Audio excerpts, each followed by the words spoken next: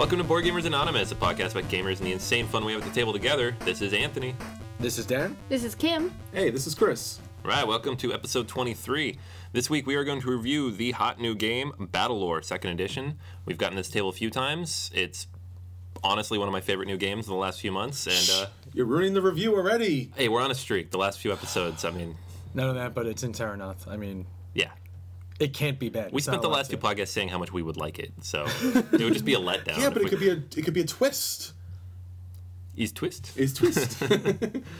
Yeah, so spoiler, it's awesome. But let's do our full review at the end of the podcast. It's legitimately an awesome game. I don't consider myself a huge war gamer, and this one really scratches that itch. But we also got a few other awesome games, Boss Monster expansion, Pixel Tactics. Kim's been playing the heck out of Pathfinder card game. Oh, yeah. It's my new favorite after Terra Mystica. Yeah. I can't pick. It's like, Dan will be like, what do you want to bring to Myriad? It's like, Terra Mystica and Pathfinder. And whoever wants to play, will play. We need to borrow Drew and make a mashup. Yeah. You could go adventuring in Terra Mystica. Terrafinder. With O-R-R-O-R. Yeah. Terra. Or with Drew, it would be like Path Ticket to Ride Finder. You gotta throw a risk in there. You got a risky. Yeah, that's it. Risk Finder. I like it. Terra Mystica on a world map. That'd be kind of interesting. That would be cool. Yeah. Change Brazil into a swamp. All right, so that's where we're at today. We got some news, of course. I don't know if we've actually talked about this yet, but we are going to be at PAX in April. We have not talked about that, and people should know. They should know, because if you're in the Boston area, if you're going to be at PAX, we're going to be there. This is PAX East, right? PAX East, yeah. Yeah. And I mean, like, PAX usually, like, it's a huge video game expo. People have always had that connotation for years. But the guys that run Penny Arcade are huge RPGers. They have their own podcast about playing D&D sessions. Wizards of the Coast has a tremendous presence by previewing D&D Next. They had Magic tournaments left and right. And there was hundreds of tables of tabletop game going on when we were there. That's where we got our first taste of, like, painting miniatures. There was giveaways and promos of things. People were teaching games left and right. That's where we stumbled across Kansme for the first time, which, I mean, still is an amazing deck builder mechanic. Like, who would have ever thought? You bought this, now you get to use it. You don't have to wait. You know, it's like people criticize the art, but the game is phenomenal. Sure. You know, and I mean, like, Plaid Hat is going to be there this year. We're looking around, like, you know, dice vendors. You'll find indie RPGs galore. There's a huge tabletop presence. So Sure, and if you're going to be in the area, we're going to probably talk about a little bit later or in the next couple of podcasts about maybe even setting up a game, running a game at the event, or just maybe getting together. So if you're one of our listeners out there, come down, find us. We'd love to play a game with you. Yeah. I mean, this will be our first official convention as BGA. So, you know, we're making it up as we go. But we definitely want to hang out with you if you listen to the podcast and are in the area. So. And I mean, if you want to grow join that ever-growing list of people that have destroyed me in Lords of Waterdeep, you know, because I mean the list is pretty big. You might want to get on it. It's a pretty prestigious title. You know, Terra Mystica. You know, we can get some games to that going. We're going to be bringing a few of our favorites because it's a great chance to just break out that game that you may not get it out at your local game store. You will be able to there. Yeah, we definitely got the time for it. So yeah, in the next few weeks, you know, if any plans come together, if we have a time in mind, we'll announce it here, and then hopefully you can meet us there. Yeah, but definitely let us know if you're going to be at PAX or you're in that area. So this way we can kind of pull something together to meet all of you out there. Yeah, we will be gaming, but we also would like to game with you. All right. Other news, obviously we got tournaments here at Myriad Games, which is just off the hook lately. I know that you guys have been playing Mage Wars left, right, and sideways. Yeah, I mean, what week are we on? Like 4? We're going into week 4, and we'll talk a little more about like how this setup is going on when we talk about local game shops. But this has been one of the biggest growing tournaments I've seen in a long time. It started out with like 16 people. We had 1 or 2 drops, so you know you wonder if it'll only be like 8 people at the end. We picked up 6 more people playing this over the last 3 weeks. Yeah. I mean, it's one of the games that are actually flying off the shelf left and right. Every time we get more expansions in, new books in, people snatch them up left and right. Yeah, I mean, since the store opened, there have been a lot of tournaments. Some of them have been better than others, but this one has really seemed like people, not only has it been running really well, but everybody seems to be enjoying it. Nobody's like, man, I got destroyed again, but I got to play next week because I'm already invested. Everybody's like really excited to keep playing. So yeah, Nick, one of our friends from the Stand On Board Game, has done an outstanding job pulling this together, because it's an enormous task to be able to pull this level of complexity and this number of people in, and it's just hitting out of the park. And I mean, that's the beauty. Like, he loves the game, and I mean, it shows. Like, he makes it interesting. He has found variants. He's been in touch with Arcane Wonders left and right about, ideas for things and structure, and they're communicating with him like every day. It's great. So that's awesome. yeah, it's fun to watch. Is there still a chance to get in on that if people are interested? And that's the other thing too. They have teaching games all the time.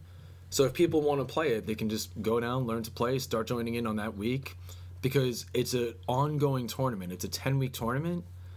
Every week you have an option of prizes. And you can even get a prize for losing, because besides winning the game, which is always a goal, there's actually a sub-objective. So you may not win the game, but if you really want that promo, you can be like, all right, you're going to kill me, but now I'm just chucking out fireballs left and right. So this, I'm the one that does the most fire damage, and you can still win a prize. It's nice to know that you don't have to win to walk home with something. Sure. As opposed to normal tournaments where in round 2, if you get crushed, you just start weeping and I'm never going to have that many ever. Yeah. Yeah, that's awesome. You're going on eBay in the middle of the tournament. Yeah, you attack. That's great. I'm trying to find out how much I can buy that guy for. I came in here expecting to get it. I'm not going to get it here. Guess I'm going to Brooklyn to play the Friday night tourney. All sad. That's awesome. What do we got? Month 6 of Attack Wing, too. Yes, so it's the final month for Star Trek Attack Wing Dominion Wars, and this is really the kind of big week everyone's been waiting for. It's a little deviation from the actual storyline of the show, but this is once again like the final battle of Deep Space Nine, and the participation prize is these little Federation fighters. It's actually 3 little fighters that kind of act as one ship or one fleet. That's cool. And they had a Cardassian version of this. Oh no! I know. It's happening. It was talentless, and It's true. it got naked in a video. And Well, it takes a lot of hits. That's all I'm saying. That's mainly if you what attack it's it from the back, it does nothing. I want to say basically that's what it's there for, but Yeah. it's fun. It's kind of true. Our friend Andrew Parks, I guess he's a big fan of the show. So, so beyond the participation prize, which is great because these are, you get to play a game like Dan was talking about. Just sitting down and playing the game and jumping into the tournament, you get a great ship, and supposedly these ships will not be produced for sale later on. So this is just a great time to come to Myriad, jump in on Star Trek Attack Wing. I'm always there. I'm willing to teach anybody who's interested. It's a really easy and fun type of game because if you're looking to get into miniature wargaming in some way, this is simple. It's got the printed out templates. It's all set up for you. It has any level of complexity you want to get into, and you don't need to know about the universe in order to play. Now, quick question, because I know it's a WizKids tourney. I know with HeroClix at the end of the 6-month thing, there's usually the outrageous prize. Yeah, that's the big part to this. So beyond the Federation fighters, and there's a Bajoran ship that's like the prize for that week. It also all wraps up in the 6-month final prize, which is this huge Deep Space Nine model that's something like 2 feet, round. It's a big round piece that you can actually use and play. Because up to this point, they've been giving you these cardboard templates. It'll actually be this huge figure that you can play with.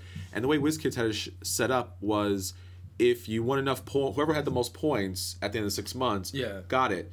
We were playing a little bit differently, so we're going to play a final match for it and kind of let everybody in. So, like I said, still have a chance to win the big prize if you're interested. Yeah, because for Fear Itself, they had they had that giant dragon for Fear Itself. I know for the end of the Avengers vs. X-Men, it's this huge Phoenix Cyclops figure. Sure. That it's crazy. looks unbelievable. Yeah. Yeah, that's why I've been, normally I just try out fun teams and silly teams. But for this Avengers vs. X-Men thing, I'm like, this guy is good. I'm using this guy. Yeah, that Cyclops thing looks awesome. So the Star Trek Attack Wing will be March 22nd, and new players are welcome. And we're actually also running an OP for Star Wars miniatures, the X-Wing miniatures, and that will be on March 15th. And that's just a new thing at Myriad Games in Staten Island. So if you've always wanted to get into X-Wing miniatures, this would be a great time. because we're just kind of playing for fun, learning, but everyone will get prizes. You get a kit for that? There was some promos that we're kind of putting together, and that's what's going to be given up as prizes. I think it's those plexiglass targets and focus, and there's also these cards for the Millennium Falcon that are like the variants. So it's these really large Millennium Falcon cards. I'm tempted. See, that's the problem. Like, Fantasy Flight makes such better models, but they don't have the kits that WizKids does. That's like, true. I know they run the tournaments, and I'm just like, the prizes are meh. Yeah. I mean, they have, like, tournaments, national stuff. I don't know. I'll give you $5 to show up to both tournaments with the wrong type of game, and just start setting up like it's no big Flame deal. Wars. I'm just going to do it. You can't mix the things.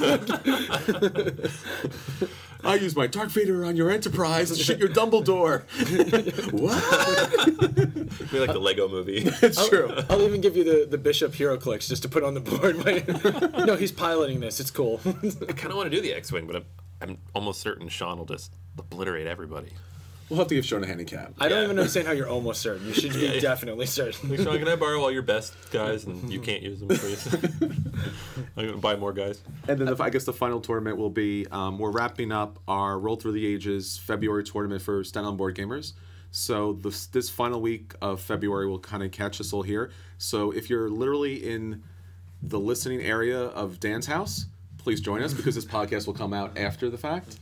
Like the day before. All right, so the day before. So if you really just download then run out and drive down here, that'd be awesome because we'd love to have you. And today is our coup tournament, right? Yes, today is also our coup tournament. So a couple of us picked up the Kickstarter. So I think we're going to play like a 10-person game of coup. Wow. Yeah. So the next episode, we can note how many friendships were ruined permanently, how many profanities were slung as somebody kicked a table on their way out. It sounds right. How many coup copies have been burned? Why not eliminate me? I mean, he has 2 guys left, but sure, let's kill me. Why not? I guarantee we're gonna do that. It's gonna be nice. We should do a tournament bingo and just be like check things off as they happen during the tournament. How many people flip out in the span? Like, make it a pool. Yes. I expect 4 people to flip out in 17 minutes. I don't know, man. Coup's kind of fast. I'm putting it on 15 minutes. You know, it's like one of those. It'll be great. How many storm outs? 5. How many tables flipped? 3. Don't you want to play Ticket? No, I'm done. I'm already in. That's awesome. So there's a lot more fun above and beyond the actual game itself. So definitely come on down. I'm gonna be watching with a bag of popcorn. Oh, fun times at Myriad. It's gonna be good. Yeah. So yeah, lots of tournaments coming up. We're trying to get a couple other ones together too. We'll give you the news if and or when they come together. Yeah, we'll have a whole March kind of set up. Yeah, definitely. So you gotta have stuff, man, because there's no conventions or anything until the spring. So Yeah, gotta keep it busy. Yeah, and that's the thing. It's like that's one of the beauties of having like these like little side tournaments. It's one thing to play the game here and there, but like when you play it competitively, sometimes like people that wouldn't normally play, they start to see like, oh well, there's 12 people in it. All right, I guess I'll join. You get to have like that mass day of a game. Like, Yeah. downside is sometimes after the tournament you're like, all right, well I'm sick of this game for the next 6 months. It's happened to me on multiple games. Those board game tournaments last summer, man. Wow. Tell you that. I don't think I've played King of Tokyo since. When's the last time you saw somebody playing Dixit? I've played that a couple of times since. Yeah, but I'm saying at the store. Yeah, that's true. That was a lot of people. I mean, originally, how many people do we have for Sound Board Gamers? Like, we had a ton of people playing that, and that was over what? The Dixit tournament had like 21.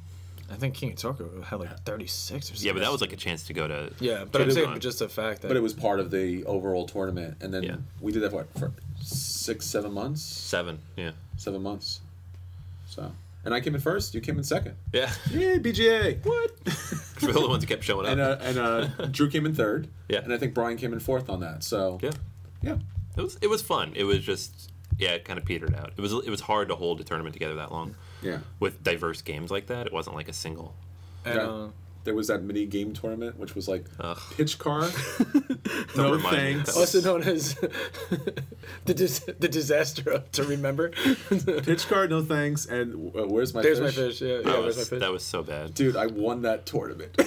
Did Don't you? ask me how. Yeah. Yeah, but the nightmares. Was it worth the $8? Sometimes when you win, you actually lose. Hey, I beat Paul Girardi on No Thanks, which was like you beat the Uber guy at that. Yeah. That's true. Yeah. Oh man. Trying to forget it. All right, so that's the news. Next up, some of the acquisition disorders that are starting to kick up. We're getting to that time of year. It's going to start happening. Acquisition Disorder Corner. All right, so what games are on the radar, guys? What do we want? Card Wars. Adventure Time. What is this Card Wars you speak of? Yeah, I saw it on the. I think we were talking on Monday. I was like, oh, I think it's on the App Store. You're like, going home, downloading it now. That night I downloaded it immediately. And I made sure I flew to my pig when my opponent had his Cornhusker Knights. And I also got to use my Mouth Ball, which was awesome, and my Cerebral Bloodstorm. Basically, Card Wars, it's an incredibly basic card game. You're going to have a couple of zones that have, like, types. Like, in Magic, you play a plains or an island. In this, you have a strip that's, a cornfield, or a strip that's a swamp, or whatever. And then there's creatures that can go in those lanes. And some creatures can go in any of them. You have buildings that you can do, so you can like put down like like the Celestial Temple in the background, and that'll give your guys like more defense. And it's just basically like a slugfest back and forth, like low hit point, easy deck management, but just the cards are hysterical. And and they actually announced, this was fantastic. Originally it was going to be just Jake versus Finn. They already have the second deck coming out the same day, and it's going to be Lady Rainicorn versus BMO. I saw that. That's great. Now, if you've never seen Adventure Time, you owe it to yourself to start watching Adventure Time, because the show is hilarious. And BMO is the best. I've never really quite got into it, but it does look. I mean, the little bit I've seen was funny. And I know it's coming soon because they had it in New York. Complete Strategist. It just released. I didn't know if you guys had already pre-ordered it, so I didn't want to grab it. But yeah. Yeah, it's not only did we pre-order it, we also got a copy coming in for our friend Paula, because when we were in the store, we were playing Spartacus. And just like I was like, we might have to lighten the mood a little, because like somebody just got murdered, somebody got betrayed. So I was playing an episode of Adventure Time on my phone, and from across the store I hear, "Yo, is that Adventure Time?" And she started like dancing to the theme song because she loves the show so much. So I'm like, I think this is someone that'll like that game. Yeah, probably. But it's also based on that clip from the show, right? Yeah, it's the exact like in the show. It's like it was basically like spoofing on Magic. But, he's like, oh, I'm attacking with my Cornhusker Knights. And when Jake is like, oh, well, Finn is like, well, I'm going to floop the pig to block. And he just starts laughing. He's like, you're a noob. You don't floop to block. and then he's like, yeah, but it says here I can floop the pig to weaken your Cornhuskers. He's like, wait, what? And it was hilarious. Like, when I saw that episode, I was actually crying laughing. It was so good. That's great. It's like, I was like, I've been there. I know that. So it's about as meta as you can get, though. Oh, it's a meta absolutely. show, and then they make the game out of the show, making fun of another game. And the show is just, oh my god, so good. But just to know that, Cryptozoic is making it. The Penny Arcade deck builder was good. They made the DC deck builder. I'd still love to see that second DC deck builder. I'm seeing ads in every magazine. Gimme. I want to use the lantern rings. Sure. But yeah, this thing is going to be awesome. And the fact that you're going to be able to actually customize your deck if you want. So it's $20 to get the 2 decks. Mm-hmm. But say you actually genuinely start really liking this game, you can just pick up a second starter and then customize. Yeah. So that's pretty awesome. That's cool. I look forward to playing it. Yeah, it's like a very financially manageable, customizable card game. So, that's going to be beyond fun. I can't wait for that thing. Awesome. I call dibs on BMO every game. Yeah, my eye's been lately on a couple of these big collector's editions that are being announced.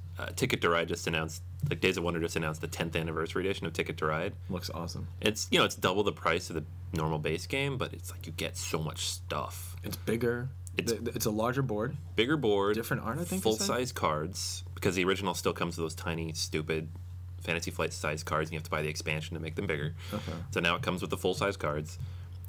Like individualized train cars, so everybody has their own. So now it's actually colorblind friendly, and the trains come in tins too. Like that's how you keep each player's train separate. It's not like trays. It's actually like a little tin of a train. That's awesome. So the storage is easy. Yeah. Yeah, and it actually has so it's like a whole almost a faction, right? There's like a circus train and there's the coal train. So Well, they match the cards now, because the cards have different trains on them for each color, and now the colors that the players have will match those. And and I think they said like a different art on the board, or something like that. It's gotta be at least upgraded. Yeah, I think so. It's a bigger board, so probably it's. Yeah, and I think didn't they say it comes with like one expansion, like 1916 or something? Well, the 1910 has the larger cards, and that's what they talked about having additional to this. Okay, cool. But it must also have the new routes, because when you play the original game, you could just basically lose Ticket to Ride based upon not getting the good routes you routes. pull, yeah. But the new version, the 1910, 1916, actually had the new routes to it, which kind of balanced things out a lot. I would imagine 1910 is in there because it's kind of It has to be. At this point, it's one of those things, like if you buy Ticket to Ride, you have to buy 1910. You do. need the bigger cards, you need the routes, you need the extra victory conditions. Sure. And it's just, yeah. So, like, it's one of those games that I keep meaning to pick up, and I haven't gotten around to it yet. I'll probably get this version. And Days of Wonder does such a great job with their games. The components are always amazing. I've never played a Days of Wonder game and just been like, the components are always just outstanding. Yeah. Yeah, it's going to be awesome. So I think that comes out, it says Q2. I saw somewhere it said June. This is going to be huge. Yeah.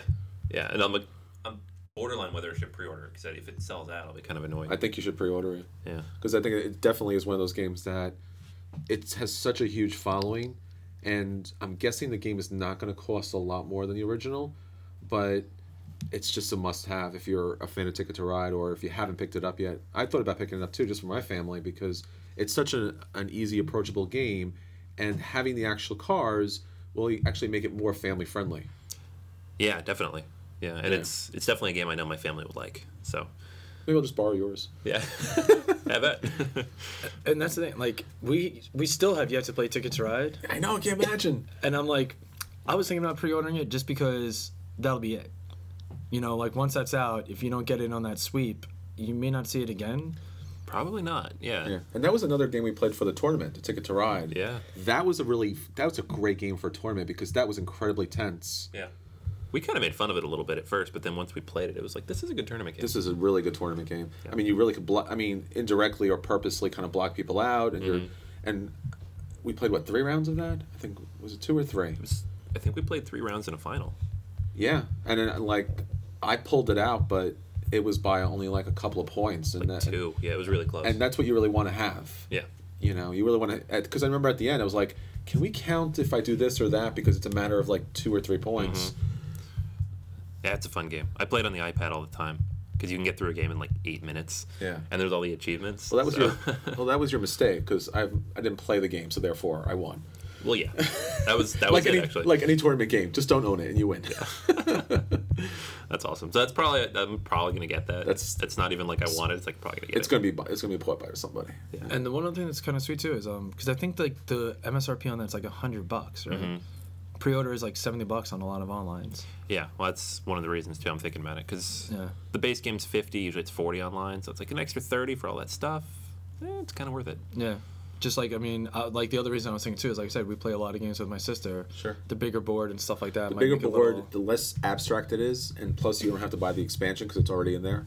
Yeah. Why not? And the quality of the components is just amazing. I feel like you might even get someone to be like, "Oh, you want to play again? Oh yeah, I'll play. I haven't used Red yet," just because something like that. Yeah, you know, they look different. Another excuse to get to the table. And another thing too, there's a great app for Ticket to Ride where you can kind of count the trains. Yeah. Which that's usually kind of really, when you see the board set up, you're like, but actually it's really simple with the app, and it actually makes the train sounds when you push to count up the trains. So it's pretty fun. Yeah. Yeah, it's always a lot of fun. Hey, cool stuff. Put a pre-order in now, people. Sell out. I know. Well, then I need another $30.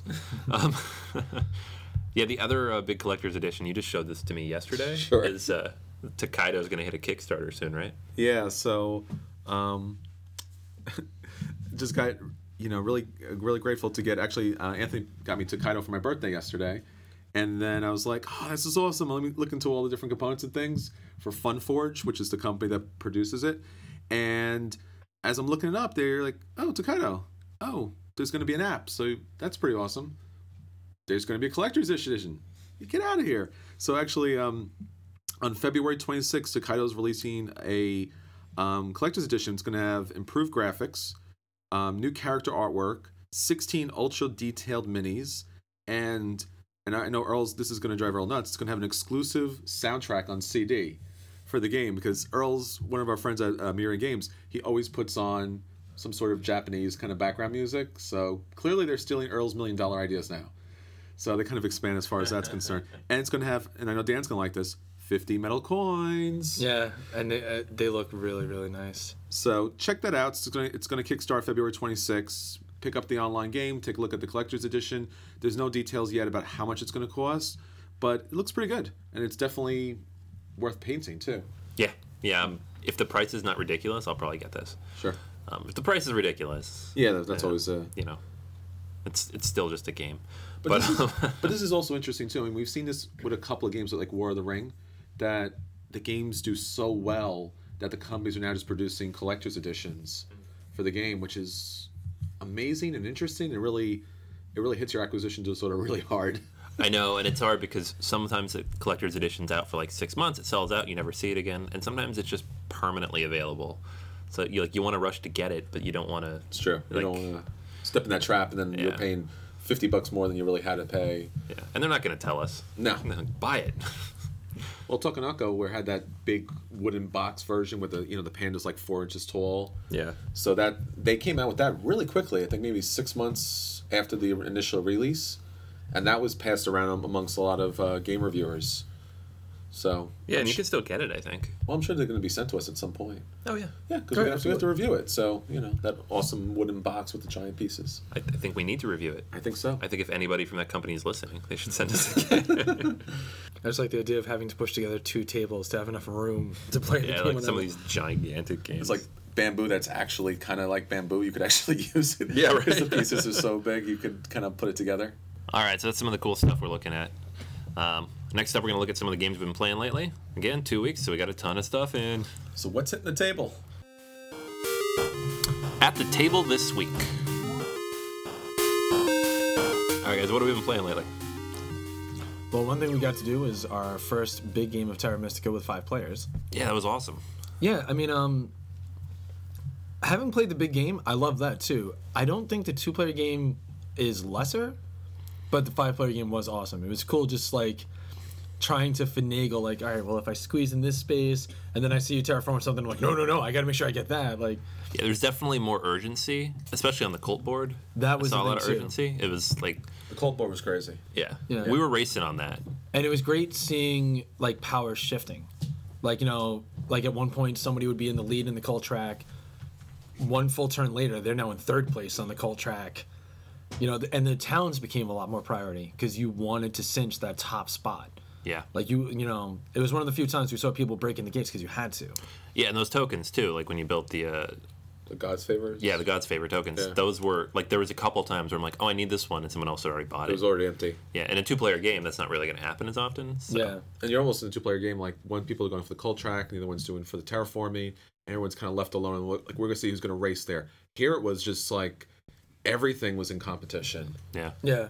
It's like more players is more competition. Single players like trying to refine technique, like finding out how to like really do what you can do most with that race. Yeah. So the game still offers tons. And we ordered 2 add-ons for ourselves.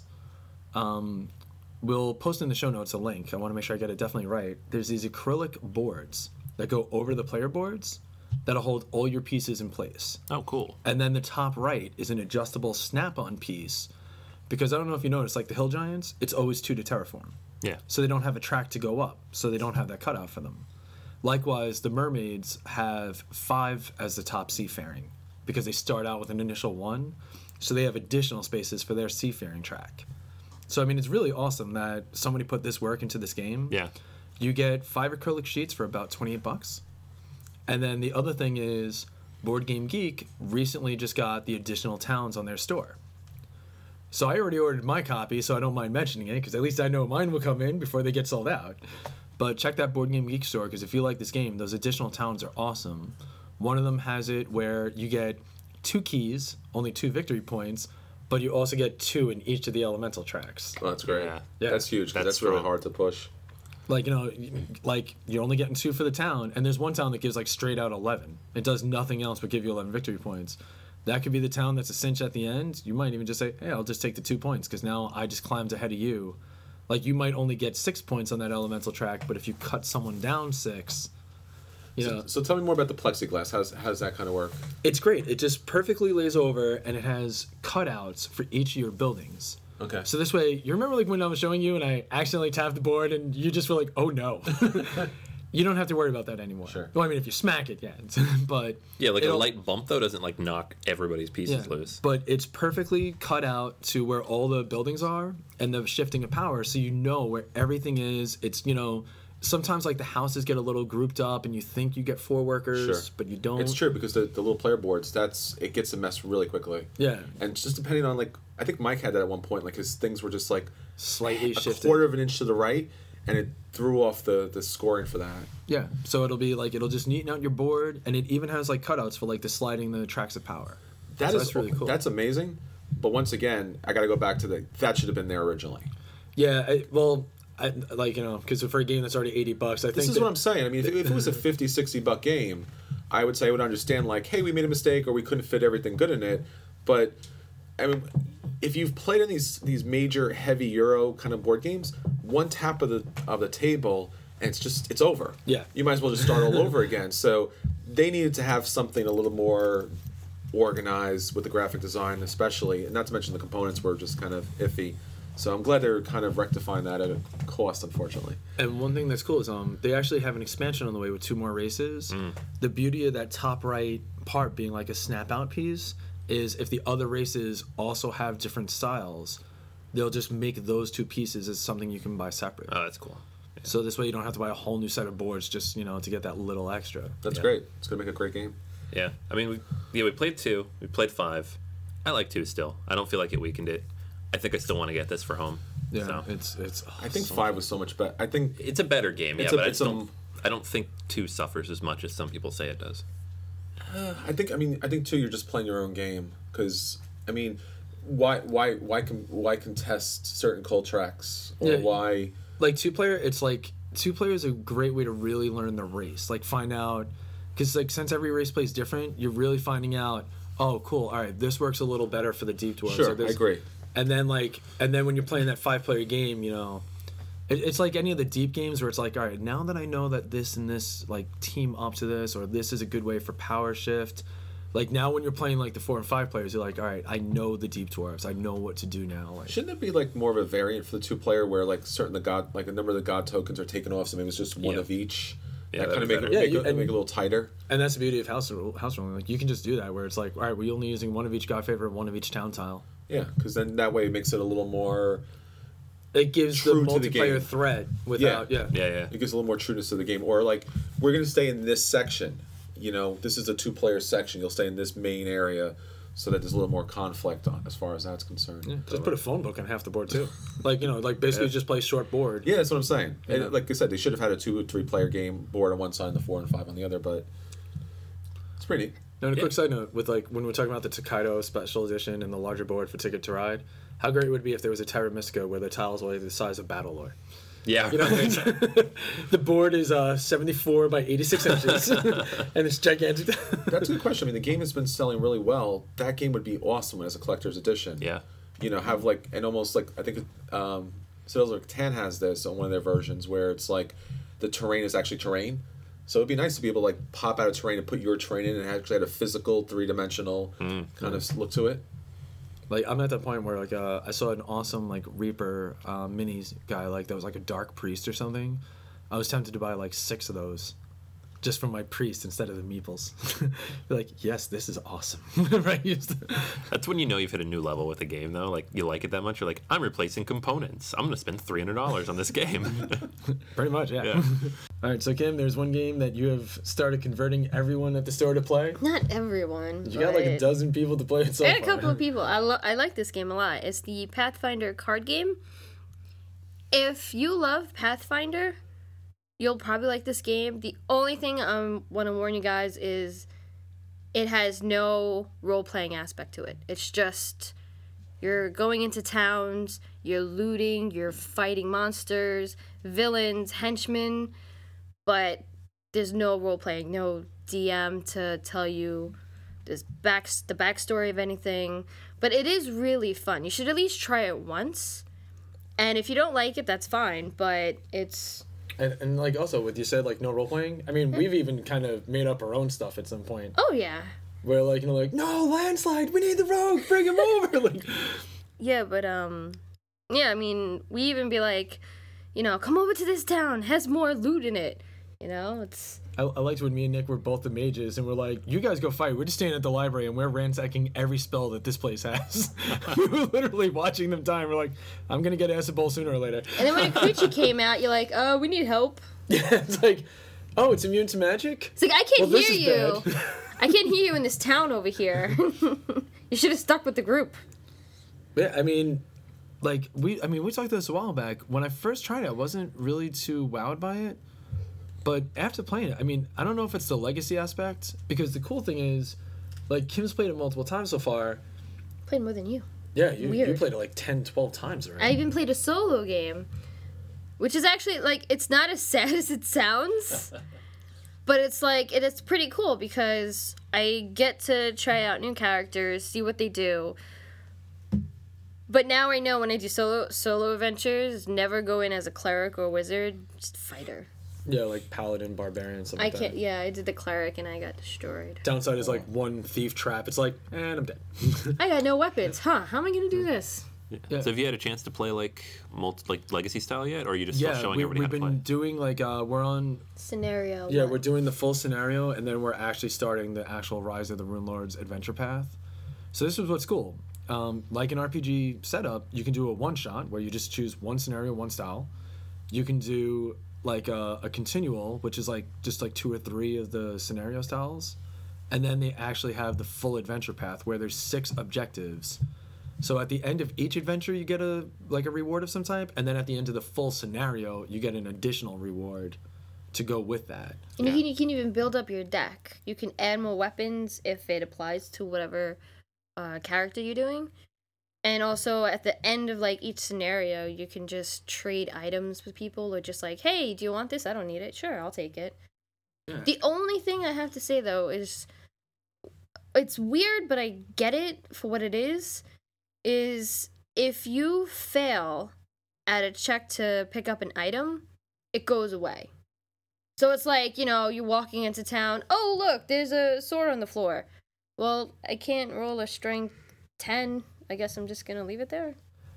I know what you're saying. Like we do like kind of like a house rule where if you don't pick it up, you can choose to leave it there to just have someone else come and get it.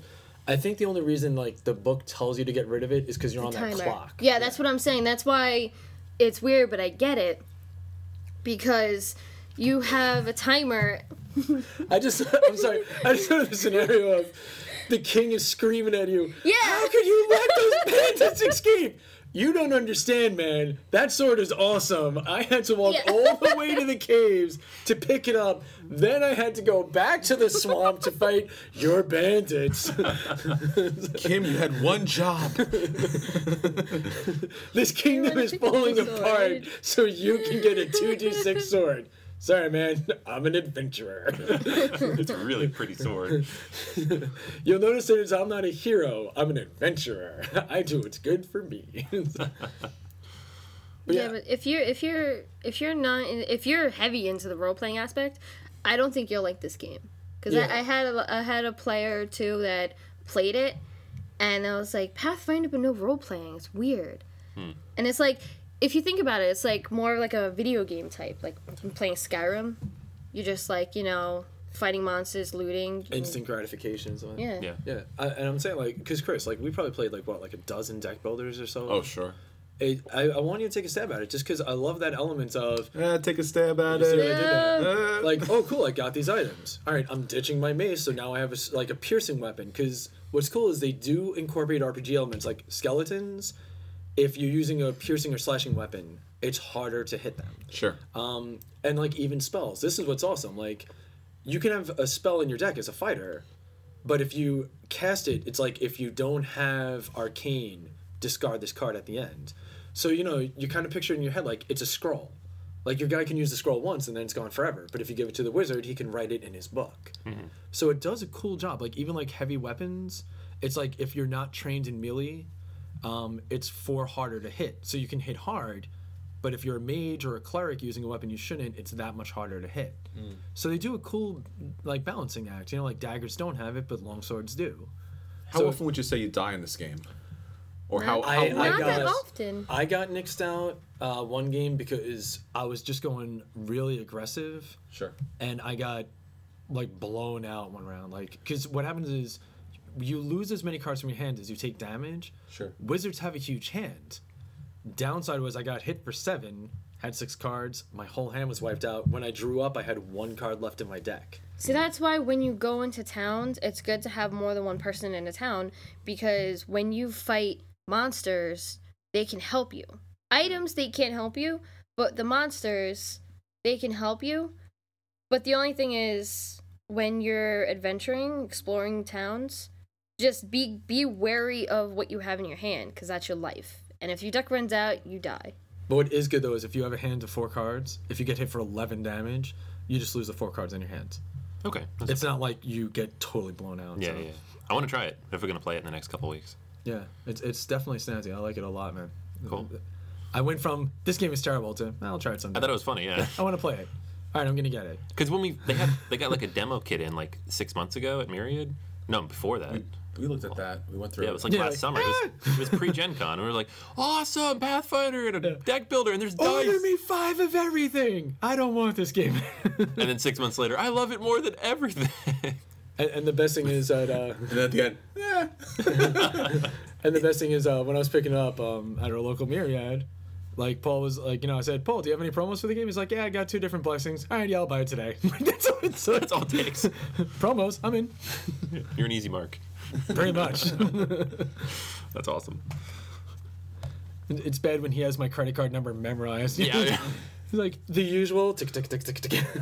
we did that, Mr. Smithers. Yes, excellent. Excellent. All right. We got a few other games we played, and they're all kind of like small, quick ones that we've gotten in the last couple weeks. The first one is this. I actually didn't even know this was coming out, and I didn't even reserve it. You reserved it for me, and I was like, sweet. I knew. And then I bought it. Is the expansion for Boss Monster, Tools of Hero Kind. Now, is that literally the smallest box for expansion ever? It's so awesome, though. Like, it's a GBA cartridge. Yeah. It looks like an old Game Boy cartridge or box for the cartridges, and I don't remember how big those boxes were. I think they're a little bigger than this, but it looks like it, and it goes really well with it's the. It's just big enough to fit a deck of cards. Yeah, it's actually too big. They have this little insert inside. Sure. And you pick it up and you're like, there's nothing in here. You open it, there's nothing in here. But it's funny because you get 26 cards. It's $10. At first you might kind of balk at it, but these That's not 26. bad at all, though. $10. I mean. No, I mean it's fine for an expansion. And online I think it's $6. So whatever. Yeah, but then you're paying 5 shipping. Yeah, but it adds so much to the game that it's absolutely worth it. Yeah. So basically what it is you're getting items for the heroes. So if you've played the game, you know that the heroes are kind of like the first half of the game. They're just regular heroes before they become epic heroes. Yeah, they're just like meat. Destroy a dungeon. The first hero anybody pulls will deal damage, and everything after that until you reach the epic heroes, nothing. Because nobody's going to burn their cards on you early, their spells, to make them hurt you. And even if they could, it's not going to do anything. The items actually make the heroes are kind of hard to kill. So, and there's a good 20 items in here, and they're all hilarious too, which is awesome. Like, you got things in here like, oversized sword, Claw of the Berserker, Vorpal Blade, a couple other really funny ones, the Necronomicon, Ice Rod. Where's the funny ones? Well, it was the Konami code. Yeah, the cheat code. Yeah, the cheat code. And it has it up, up, down, down, left, right, left, right. That's amazing. It's so cool.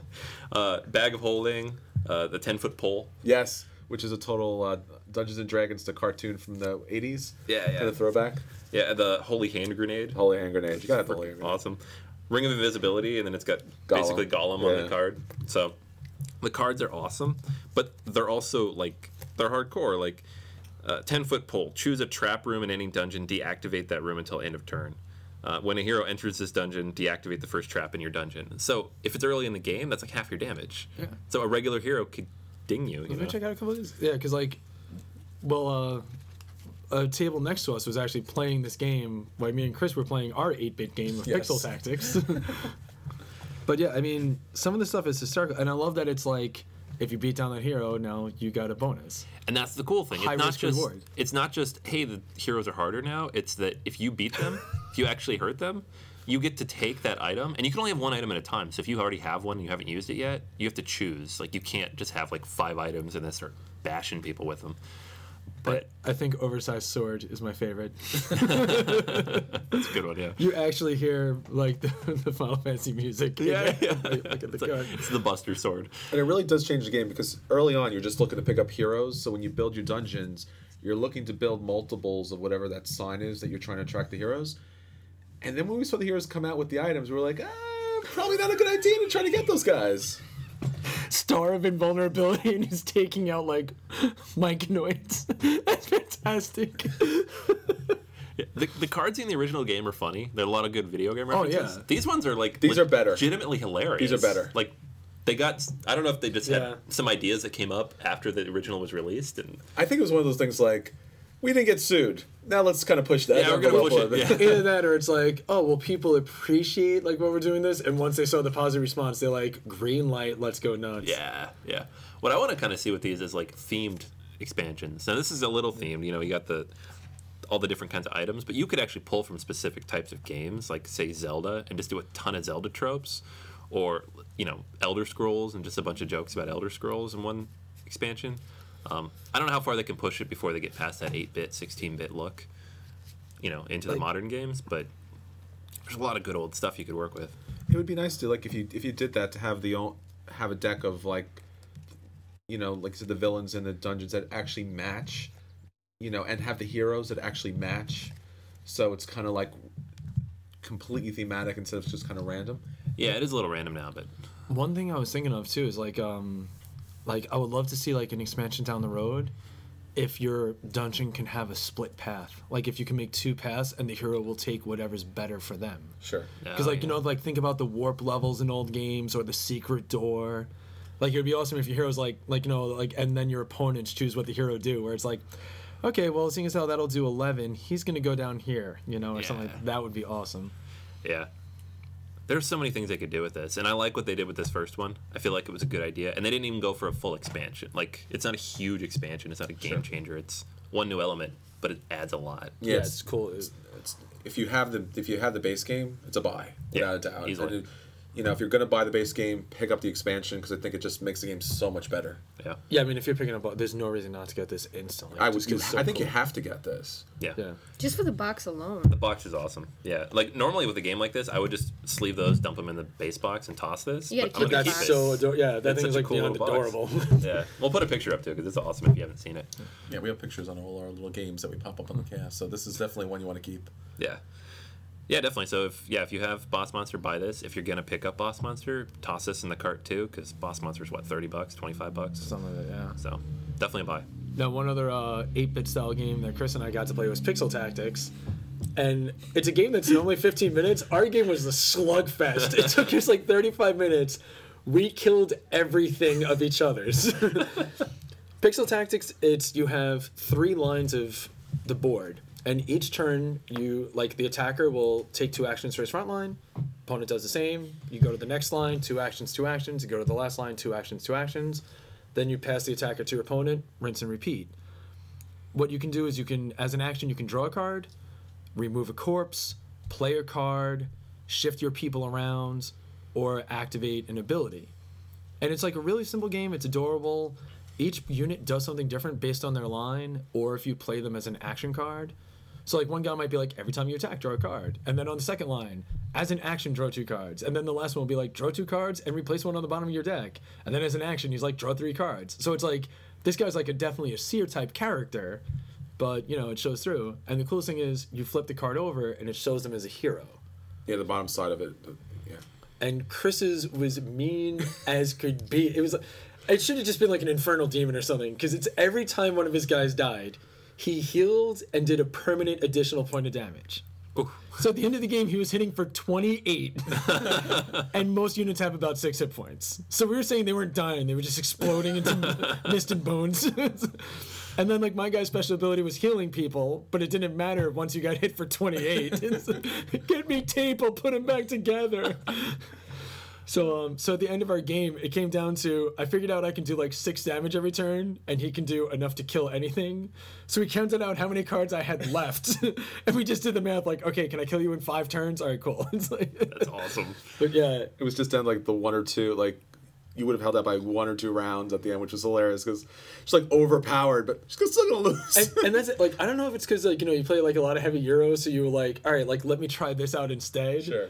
But it was like, most people would just be like, oh cool, I attack with my archer, and Chris is like, okay, I'm gonna constantly push these people in the front, so you have to murder them. He's like, nobody means anything, but he's like, as long as the leader lives, I live, right? Cool, okay, you die. I hit for 20. We just literally need like a D20 just to keep, and it's like, oh, that's not enough. Yeah, because we were using chits, and like he couldn't even read his guy anymore, so we broke out a D20, and I'm like, why do you have the symbol up top? And he's like, well, because I'm doing 20 now. I'm like, I'm sorry. What? Can you repeat? And then I looked over, he had no cards left. I'm like, this is berserk.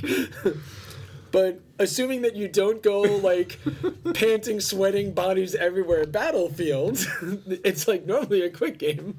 If you say so. Unless you play the Master Tactician. Unless you play against me. He played the 8-bit Sun Tzu, the Art of Pixel War. Yeah, so what like Dan was saying, the great thing about the game is each card has a main hero that you can choose to play as, or you spin the card around, and that card would then have a special ability depending on where you place it, whether it's the first row, the second row, or the third row. So it really has that strategic kind of like, where do I want to place this to get the best value from that card? And I remember, like, in your back line, you had, like, the Deceiver or something, which every turn, like, instead of attacking, he makes you discard a card. Just discard a card, That was rough. Yeah, hand management's a big thing in this game. Yeah, because, like, if I used an action to draw the card, I had to play it before Chris got to his back line, otherwise I would never see it again. Mm-hmm. Sure. And when the cards run out, the game ends. So I ran out of... Yeah, I ran out of meat shields. All that was left was your hero, just like I said, you know, like wading through bodies. Sure. But and the cool thing between the decks is like you'll see like similar units. Like you both have the same sides, but we each had a werewolf in our deck. But mine was like, you know, like Alexander, you know, whatever, Belmont or something, and his was like Lucia Belmont. So it was cool that they were two different people from the same family because they're both werewolves. Oh yeah. You know, and stuff like that. Yeah, and like, so it's cool. Like, you know, the cards, like the medic on your like the one player's deck is the same as the medic on the others, but the hero is like sometimes a little different. Mm-hmm. So that was pretty awesome. And they actually have Pixel Tactics and Pixel Tactics 2 out, and they look like old 8-bit like Nintendo game boxes. Like, you know, they have the lines on the side and the style art. Yeah. It's definitely cool, and it's like a $15 game. It's not bad. Yeah, and it actually, the instructions are, like, it's this gigantic poster of instructions, but that's because on the back is a play mat if you want to use that. Oh, that's cool. Yeah, so it was really cool. You know, like, and the damage counters, what's really sweet is they're just like Summoner Wars, where one side is a 1 and the other side is a 3. So, you know, you can even double up and use them between games if you want. Yeah, I think there's honestly infinite replayability with this game. It's crazy. And it's I guess the game we played was really long, so I'd like to see if we can play a short game. Yeah.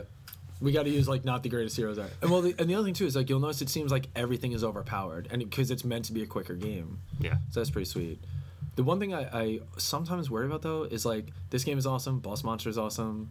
I saw that game, like, Pixel Lincoln, I kind of want to try that, because, like, I heard, like, a lot of stuff from it through, like, Flip the Table. Like, they mentioned it a lot on their older episodes when it was being kickstarted. I'm afraid of the 8-bit becoming the next Zombie. Yeah. Yeah, and I mean, I love the 8-bit. It goes back to, you know, playing video games as a kid. It does get a little tiring. I mean, you know, after, you know, if you're sitting down playing a game for a half hour, an hour, it's like, it's kind of getting blurry. They're really boxy. It's like, yeah. I thought I bought games for really cool artwork, and it's just like, this is cute, but not for hours. It has to be like the quick game. It has to be a quick game, because it's like, it loses its nostalgia. It's like, wow, this is awesome. I don't want to play 4 of these in a row because it just kind of like all blurs together, and it's like, you know, especially some of the other games have amazing artwork, and it's like, this is cute for a couple minutes, but like if someone released a war game like Battlelore, and then it's going, like 8-bit war games, like, that's gonna happen though. Of course, that's what I'm saying. It's like, I worry when that moment comes. It's like, I don't love the thing I love anymore. It's like, you're sad. It's like the same thing like Minecraft. You know, it's like, oh, this is great. Now I'm done. It's hard to look at for 3 hours. Yeah. Well, for some people. Some people play that game for 42 hours, don't realize what day it is anymore. I need one more achievement. Hi, I'm Dan. I have a problem. And what's even sadder is one of the guys at our local game store, you know, my son Pete, he has every achievement in that game. So I'm like, I know you have 1,000-meter rail. I need to join your world. I want that. I don't want to build this. My brain hurts. That's awesome. Oh yeah. So yeah, I gotta try that game out. That looks cool.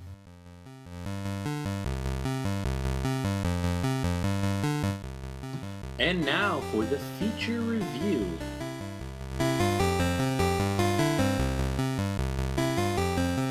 All right, so the main review this week, Battlelore 2nd Edition. If you have not played the original Battlelore game, this is the 2nd edition. What ended up happening was Fantasy Fight picked up the license a few years ago from Days of Wonder.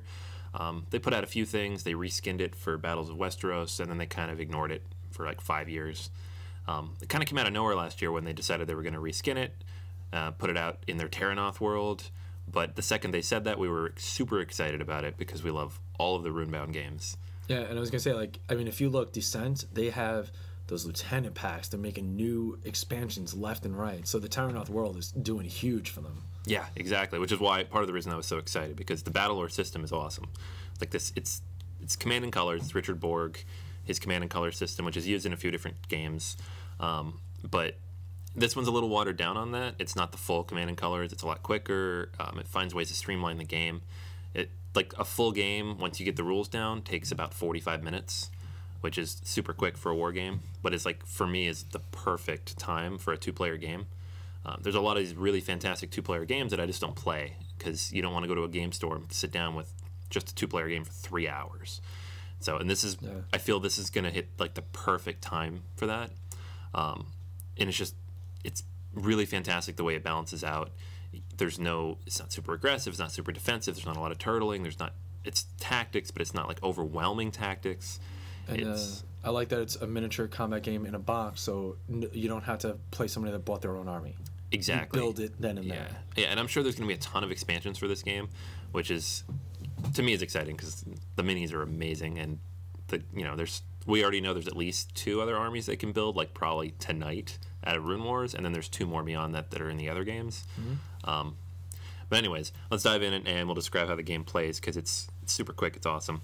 All right, so Battlelore is a 2-player tactical war game between the humans and the Uthak Yalan. Yeah, or Chaos Demons when we don't know how to pronounce it. Which is every single time. We practiced that for 5 minutes. So there's 2 armies out of the box, and these, if you've played any other Runebound universe games, they should be familiar. It's actually the exact same sculpt set of Rune Wars. Both of these armies are in Rune Wars.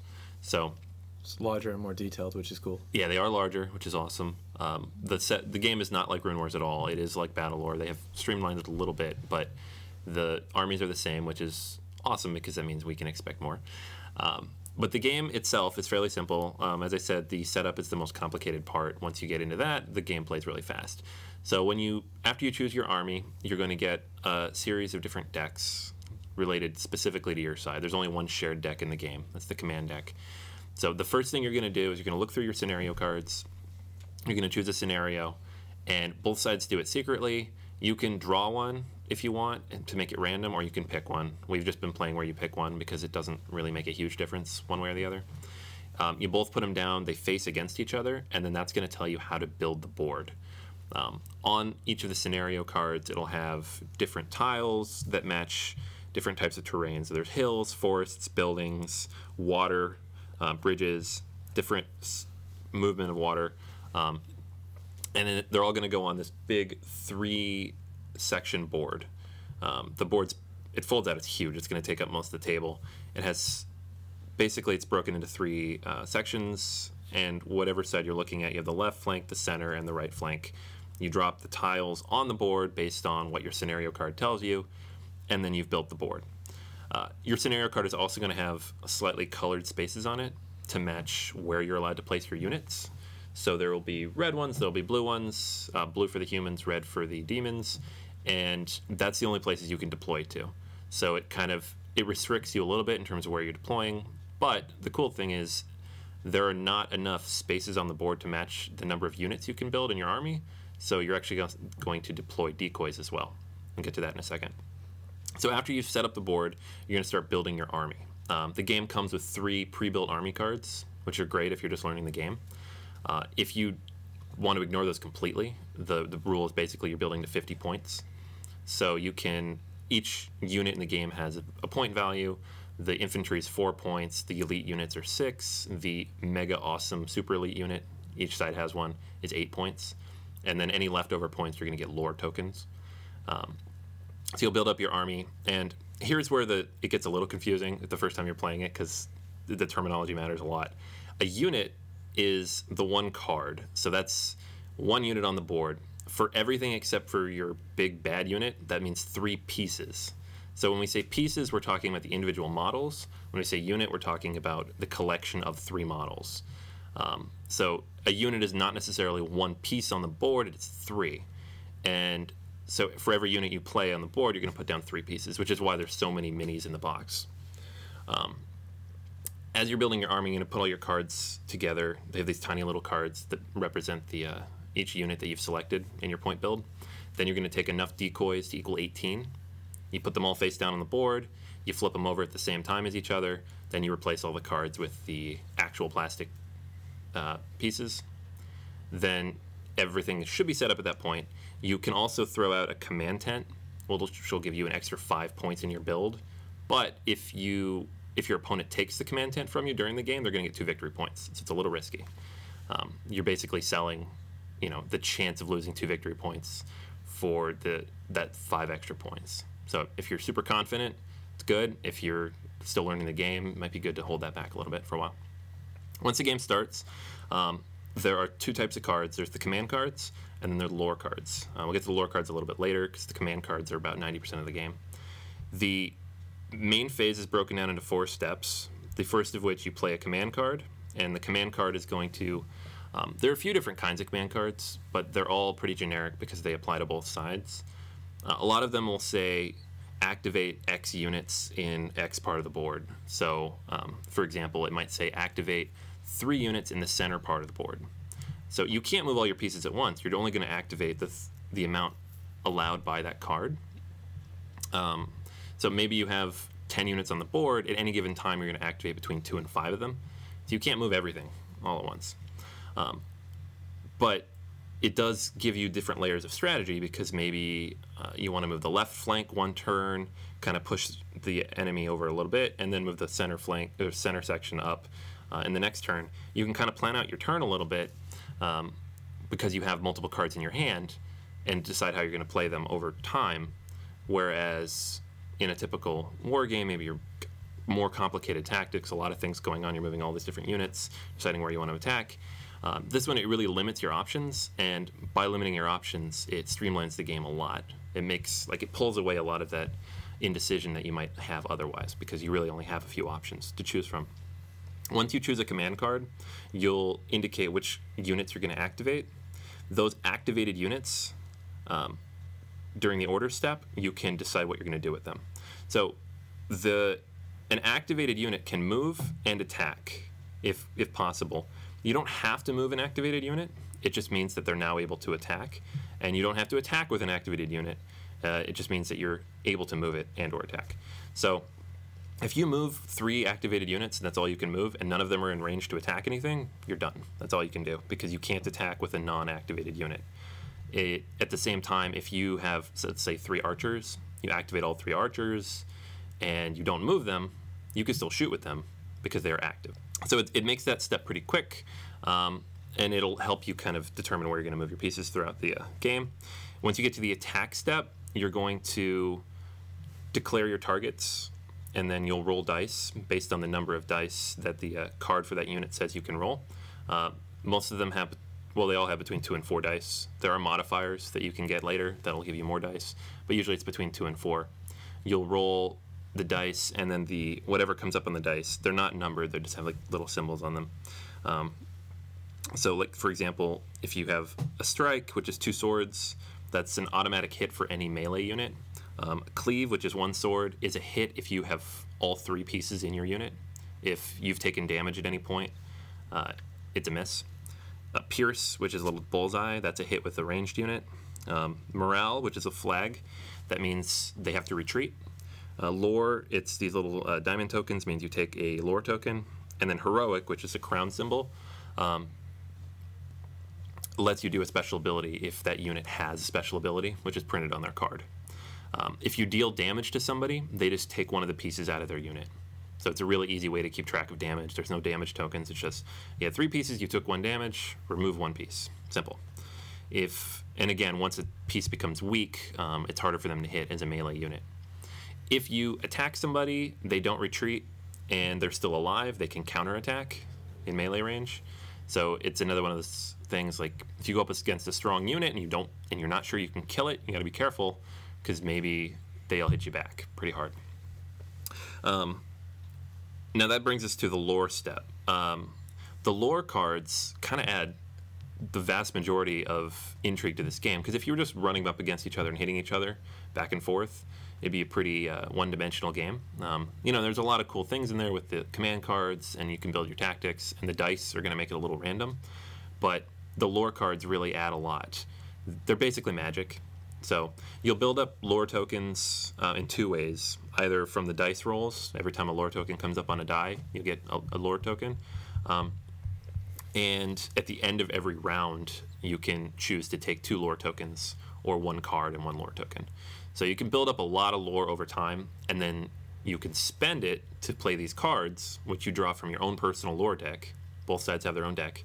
They have their own spells. And then these things do all sorts of cool stuff. For the demons, for example, if you kill somebody on your opponent's side of the board and you play a card, you can get a victory point. The humans have the same kind of card, but it's if you kill it on your side of the board, it's like a defensive card. The really strong ones go up to 9 points, and these ones are just like add 5 hits to every dice roll, or add 4 dice to the attack, and it's just some crazy stuff. You can do some pretty amazing hits, especially the Chaos Lord, the big red guy. He's super strong anyways, and then you tack on like that 9-pointer, and he's just going to obliterate anybody in his path. It's kind of hilarious.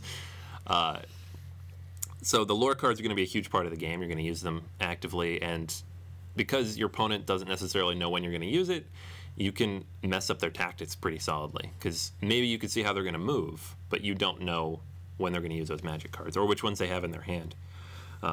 So after your main phase is over, you go to upkeep. This is when both players have done their main phase. That you check and see who gains victory points based on the conditions of the field. When you set up the board, there'll be victory points that you drop down based on your scenario cards. If you're standing on it at the end of the round, you get a victory point. Each scenario card also has extra victory point conditions. One that Chris and I played was that if his golems were on a hill, you got a victory point. Another one is if I had a hill and a forest, both occupied, every combination of those, I get a victory point. There's a bunch of little things like that. Another one was if your opponent is not in either of your cities, your buildings, you get a victory point. There's a bunch of cool little things to get victory points. So it'll usually, most rounds, it's pretty close. Like maybe you'll get 2, your opponent will get 1.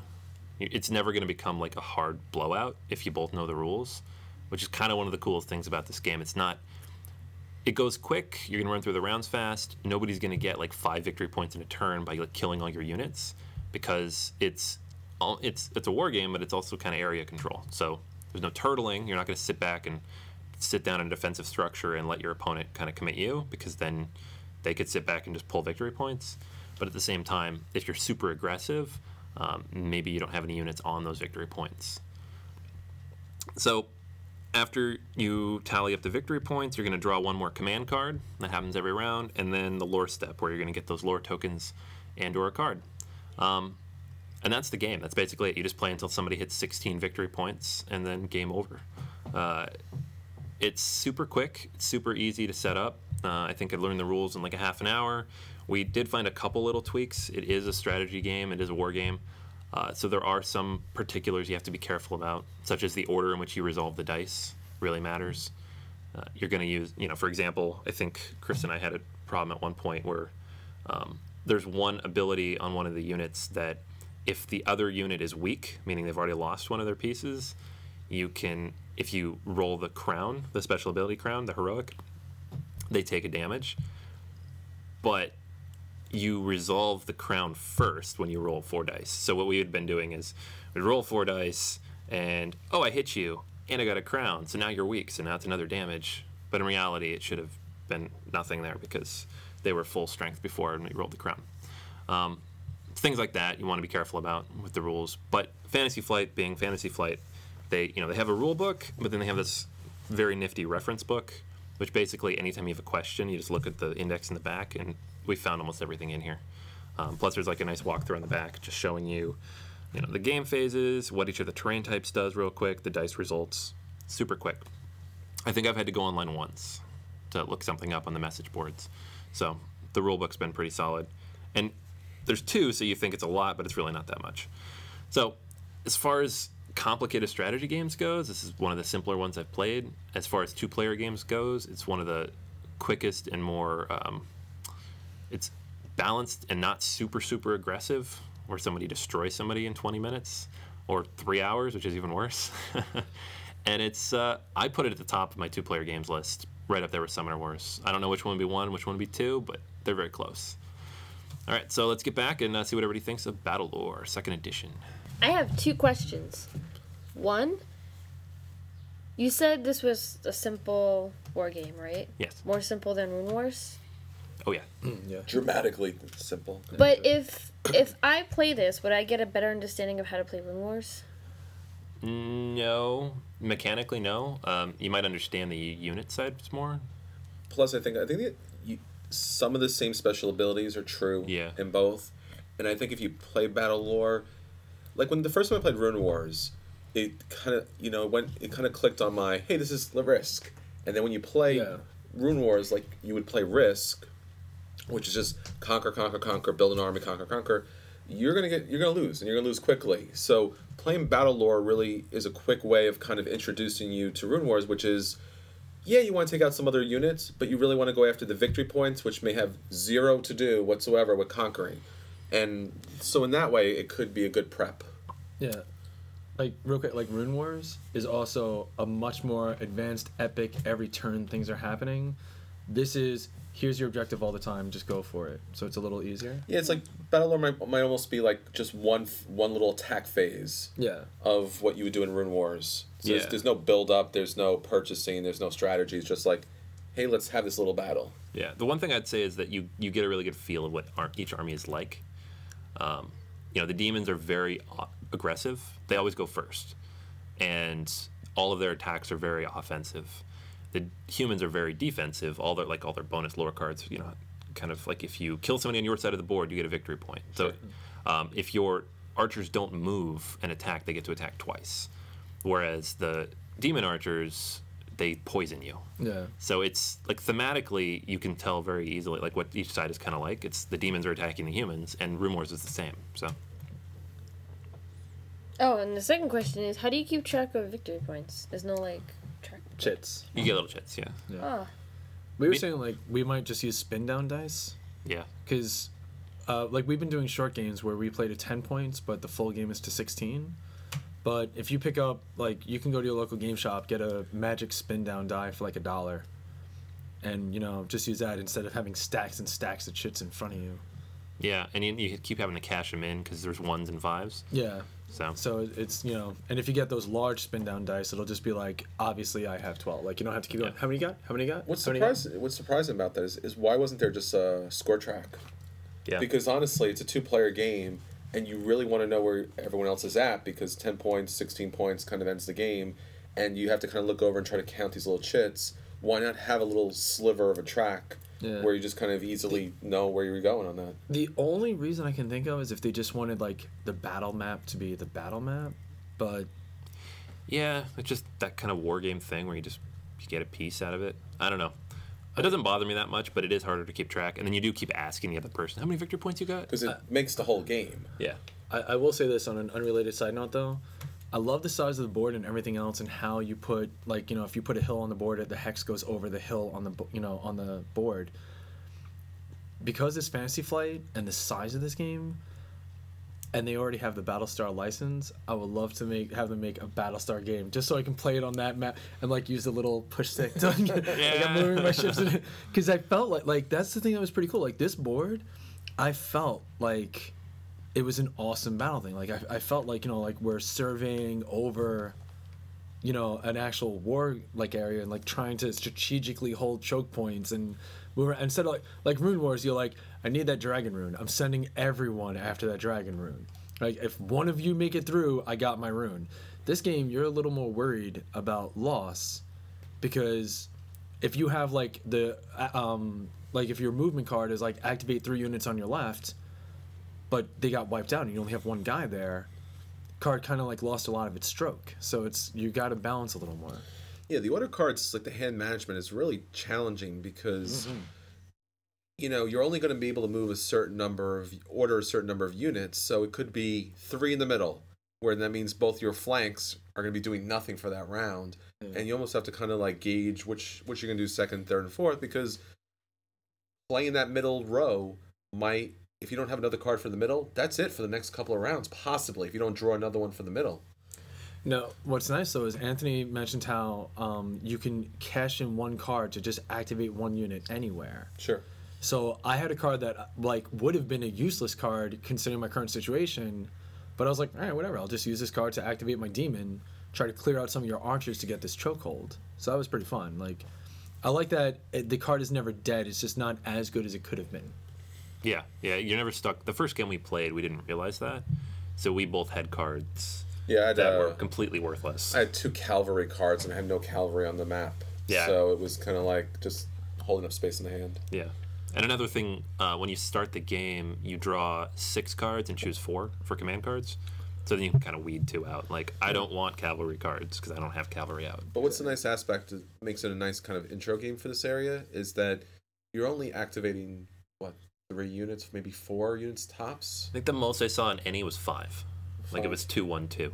2-1-2. Yeah. Okay. So it's not massive. It's not like you have to kind of like, you just can't move other stuff. It's just stuck. Yeah. And you're just going to move a couple of things. So if you've not played these war games before, if you've not played in the Battlelore universe, this is to kind of get started on, because it's all right in front of you. It kind of limits your options in a good way.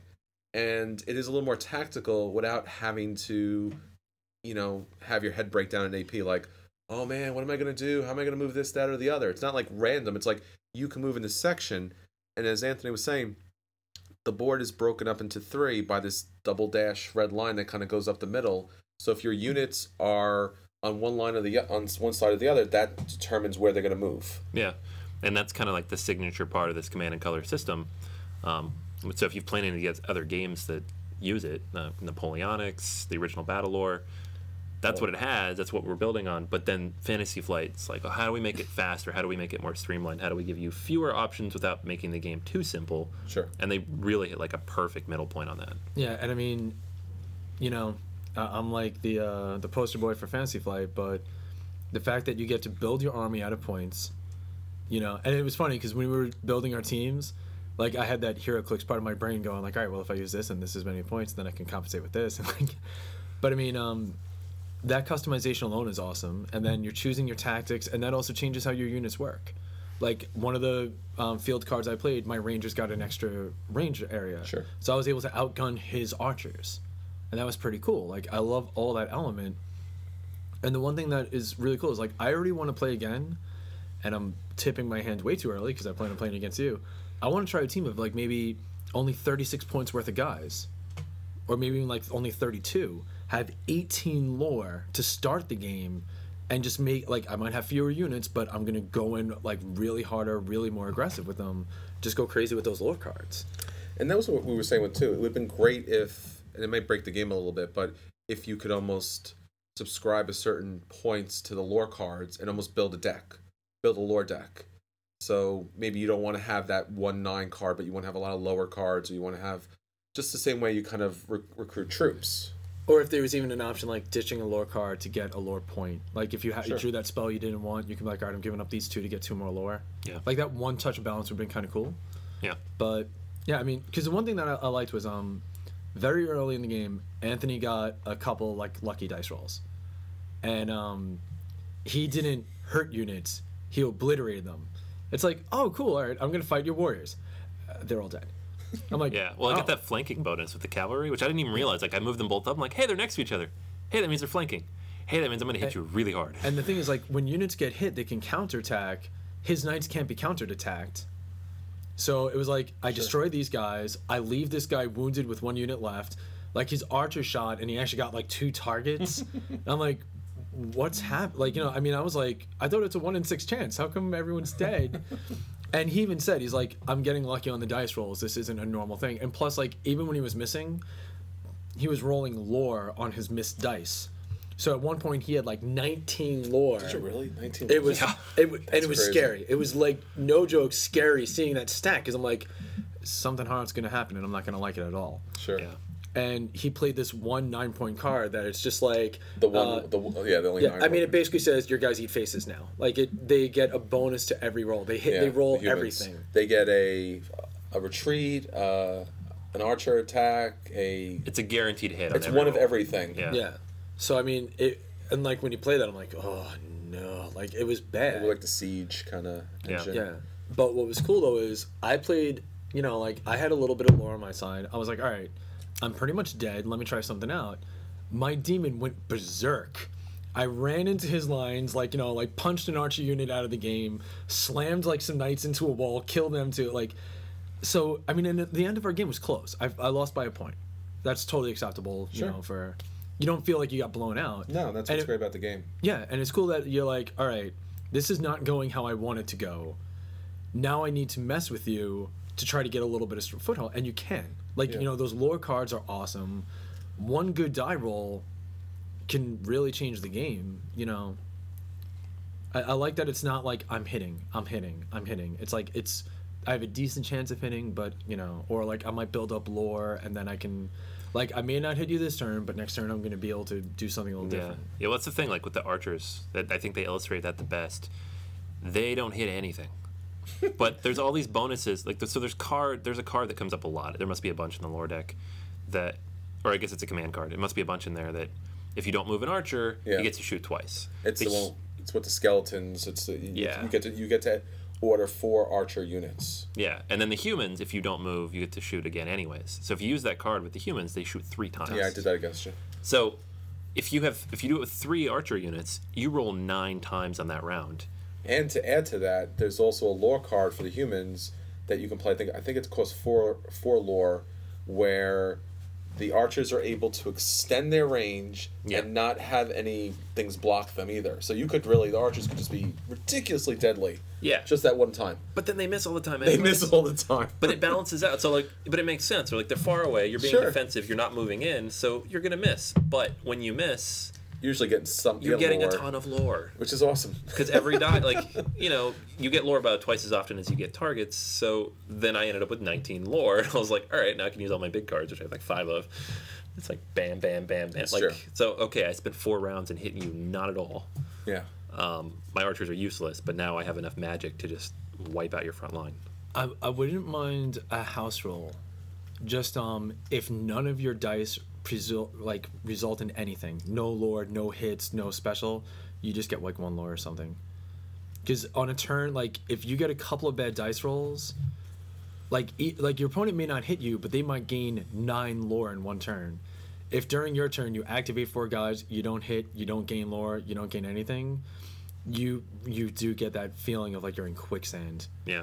Where you're like, he got so much during his turn. Like that's the only thing that's like a little scary. How many lore cards can you play per round? As many as No you want. unit, or there's no limit. It's just maybe how when much you can lore play you them. have. Yeah. Maybe that would be something that could kind of help mitigate it. So, like, if someone has a lot of lore, but they can only play 1 lore card per round. Yeah.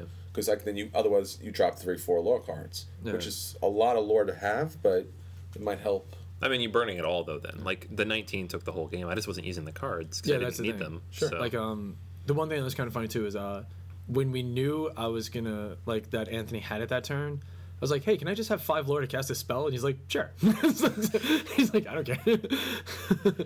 And I mean, that was kind of fun. It's like that's not how it would normally be, but it was cool to just be like, all right, let's see how this thing works. All right, cool. Like That was the first time I saw that demon like open up too. Oh my gosh! Yeah. Like he does double retreats on the helmet symbol, and if you can't retreat, you take a damage. So you got like into the back row of my army and just were hitting them off the board. Yeah, so I just viewed it as like where he's picking them up and just like throwing a horse against the castle wall, just.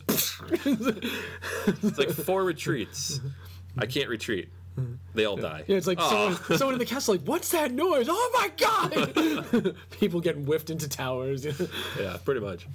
Yeah, I mean, it's definitely cool. And the thing is this, like, I mean, game's a little pricey, but you get a ton in the box. Oh, it's totally worth it. I would say this. I mean, again, because it's that Fantasy Flight quality models, you can use these things in D&D. Like, you know, it's like, okay, cool. Like, you know, soldiers ride up on you, and you can break out all those human knights. Like, throw them on an RPG campaign. Like, that demon. That would be awesome to fight in Pathfinder or D&D or something like that. Like, that thing looks horrifying. Yeah. You know? Like, I love that model quality that they give you. Yeah, they're very detailed. They're very big. large. Yeah, they're board game quality, but like top end board game quality. And perfect size for miniature combat games. Yeah. Like, you Sure. know, D&D, They held Pathfinder. up because they're going to get moved a lot throughout the game. So Some of them are not put together. Just fair warning. Like if you've never put together pieces, you might get a little intimidated when you open it. But the way they said it is like they click in pretty well. I glued them because I didn't want them to fall apart.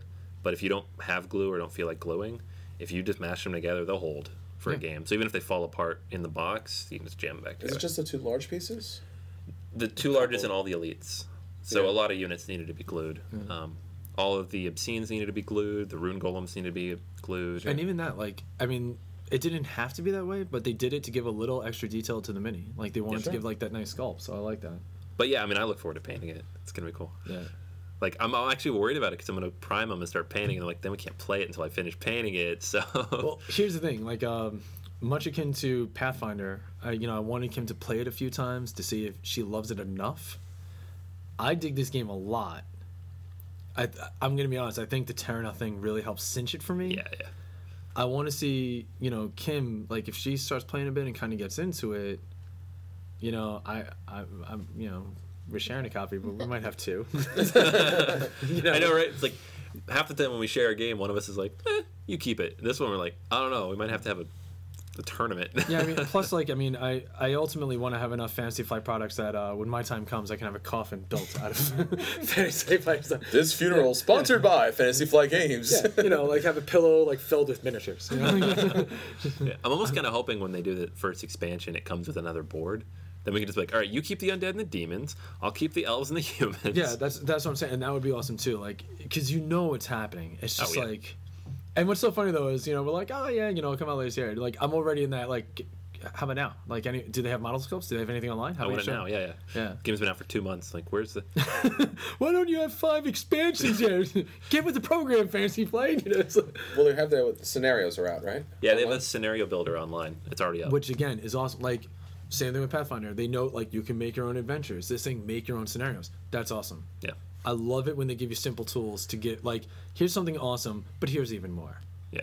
And since it's, the actual models and miniatures from Rune Wars, then there's no reason why the undead and the elves can't come out with this summer. Oh, they're gonna. They better. Yeah. Because that's about the time frame when I'll be like, I like it, but I want to play something different. That's true. Yeah. Yeah. So now, Kim, you saw me hold up decently. I didn't think the Chaos guys did pretty good. I mean, do you have an interest in trying it out now? Like, you think it's something you want to play? I think I would. I wouldn't mind trying it out. It does look fun. Yeah, as long as you go for the victory points. Yeah. Don't worry about the battles as much. Well, no, that's what I do. I mean, like, when I play games... Kim likes murder. You can win if you wipe out the other army. Like, if you just decide you want to just destroy everything, you can win that way. It's just hard, I think. In a 16-point game, though, you might have enough time. Yeah, we've been cutting ourselves short. So. Yeah. Well, just because, like, we're so anxious to play another round. It's like, well, we can do 2 games if we do 10 points. Yeah. So... Yeah. I mean, for me, it's an unmitigated buy. Like, this is just easy. That was the first time I played it. Like, yep. Can I mitigate that? Can you? Is it unmitigated? Unmitigated? Yeah. He does have resistance to mitigate. Oh. He spent 2 points after the last The one thing that's cool, too, a quick side note, I saw Fantasy Flight, they have pre-orders for an extra pack of 8 dice. Ooh. Oh, that's cool. Because multiple times we went over the 4.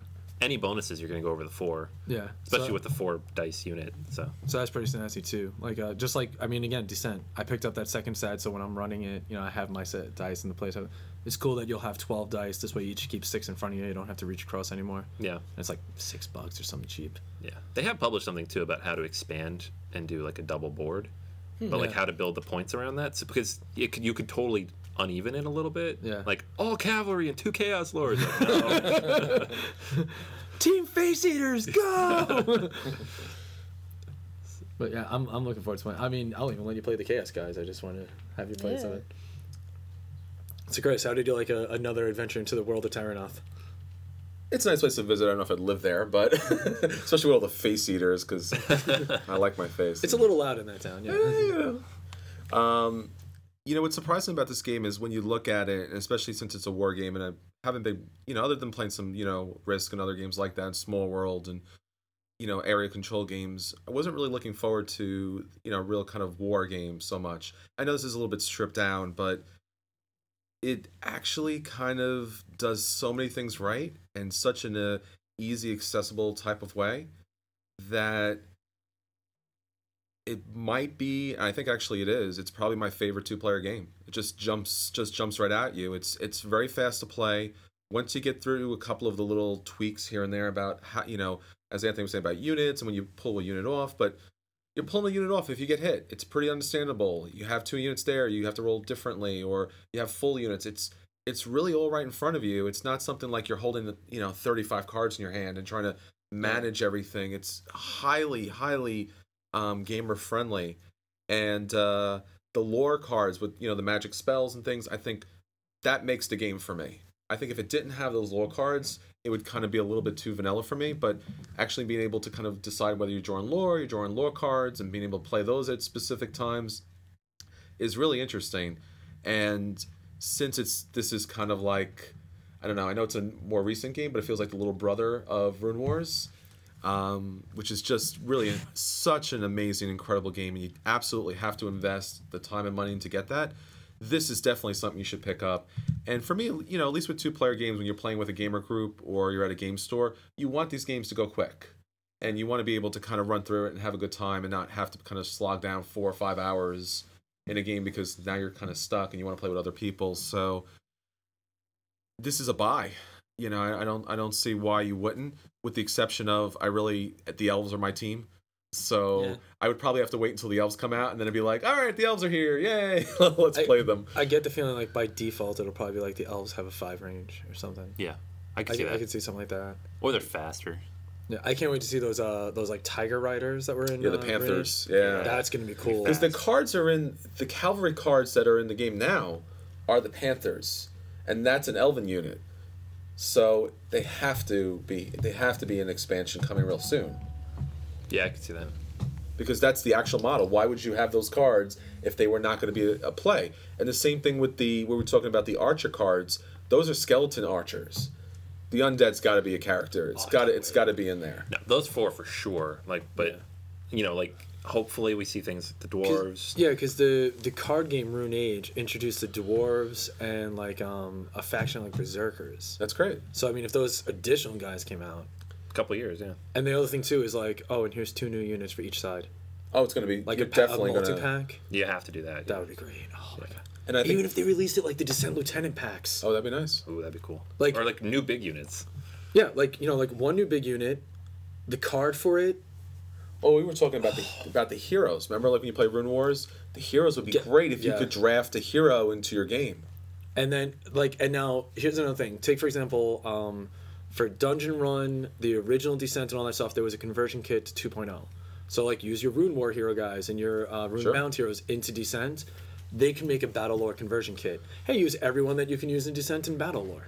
Yeah, because why not? Why shouldn't you be able to use the same minis? Yeah, absolutely, yeah. $20, you know, those cards, just a conversion card, how much gold they cost, and their stats. Done. Or what they do. Done. That would be fantastic. Just like how they have Cyclades and Kemet. Yeah. Where they have that kind of like you can use the models in both collections. I love conversion card things like that. Yeah. Like that was my favorite thing with Descent. That's why I bought Runebound. I'm like, oh wait, and I can use them in Descent? Done.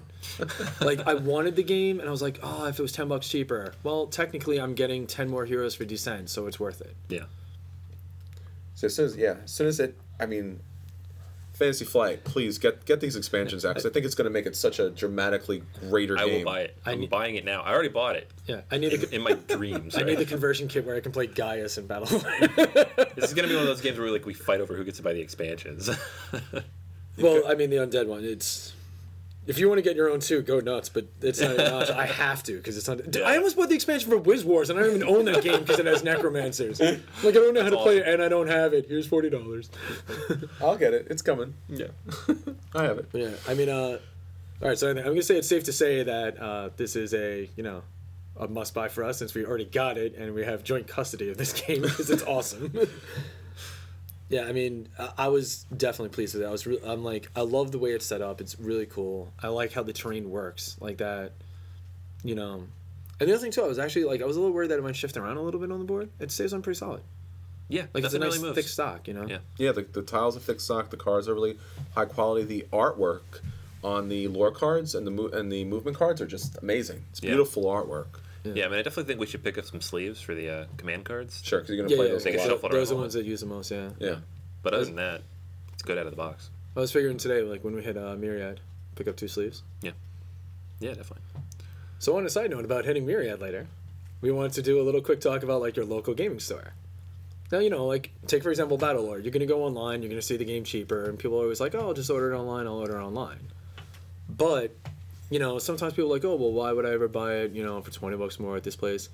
Your local game store has a lot of neat features. Like take for example, if you were to buy Battlelore, this game was really quick and easy for us to learn. If you pick up this game in your local store and you break this thing out, people are going to see that board and be like, that looks awesome. They did. Yeah. And just come over. You're going to, you'll find players that want to play it with you. And that's something that you can only get in something like this, like the great local friendly gaming store. So we just wanted to, quick run over a few points of things that we love, things that you can only get in your local areas that, online might be cheaper and Board Game Arena might be cool, but there's just something to be said about going to the table, meeting some new people, and playing some games. So, Chris, what would you say is like one of your favorite things about local gaming areas? Well, I think you already got the first one, which is at the game store, you can buy it and play it and get people to play it 6 seconds into the, pulling off the plastic. Hey, I opened this. Who thinks this is cool? Everybody? Awesome. Now I have people to play with. So, I mean, that's definitely the first and most important part of it. The second, I guess, is for a lot of these games, if you're not a hobby gamer, you may not be aware that there are a lot of promos that go along with these games. And if you have these acquisition disorders like we do, or you're a completionist like I am, and you're like, what do you mean there's an extra character, but he's not really in play, but he's kind of cool and he would go with the game, and yeah, and it's, I gotta have that. And sometimes you see these on Board Game Geek, and they have a little Board Game Geek store, or you can find them on eBay for usually exorbitant prices to get these promos.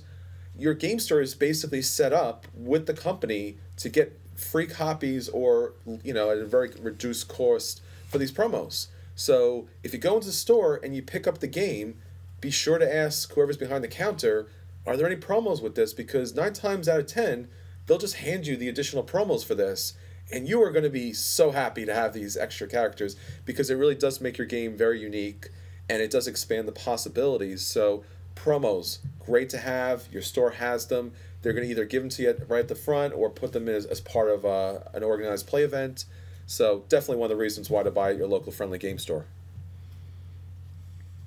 I would have to say that when I see people breaking out new games, I'd be intrigued, and I would want to play them, and then when I do, I'll be like, Dan, we gotta buy this game. It's awesome.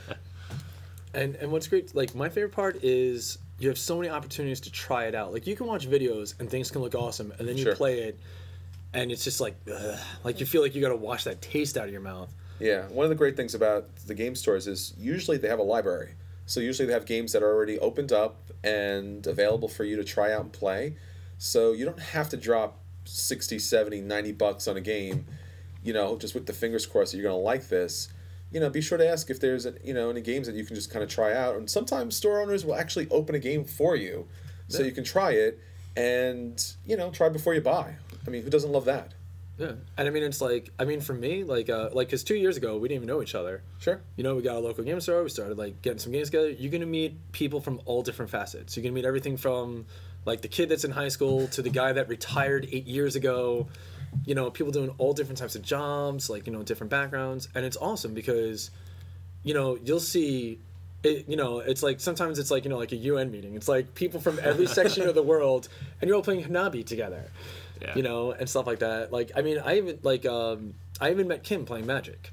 It was like at a local game shop, like Friday Night Magic. That's how we met. Met you guys through Myriad. Like half the people I know I met through like random game stores and stuff like that, which is awesome, because it's just cool. Like like, hey, like, oh, you want to check out this? How about this? Oh, hey, you want to get together next week? Oh, we're gonna do something at our place. Oh, let's go out for dinner. And like, you're gonna meet. You already know you have a common interest in these people. It makes it a lot easier. Like, especially if you work in crazy hours. Like, I feel like I work more hours than there is in a week at times. Sure. And it's cool being able to, like, you go out, you like go to a bar or something. You know that everyone likes to drink. That's not necessarily a pastime per se. At least, God, I hope it's not. But it's like, game shop. You're already gonna have that common ground, and you get to like feel somebody out. Like, you see how they handle things, how they, like like sometimes you have that friend that has an explosive temper you never knew about. Like, if somebody's playing a game and you're like, oh, I attack, and they're like, you're an idiot, and they smash the table.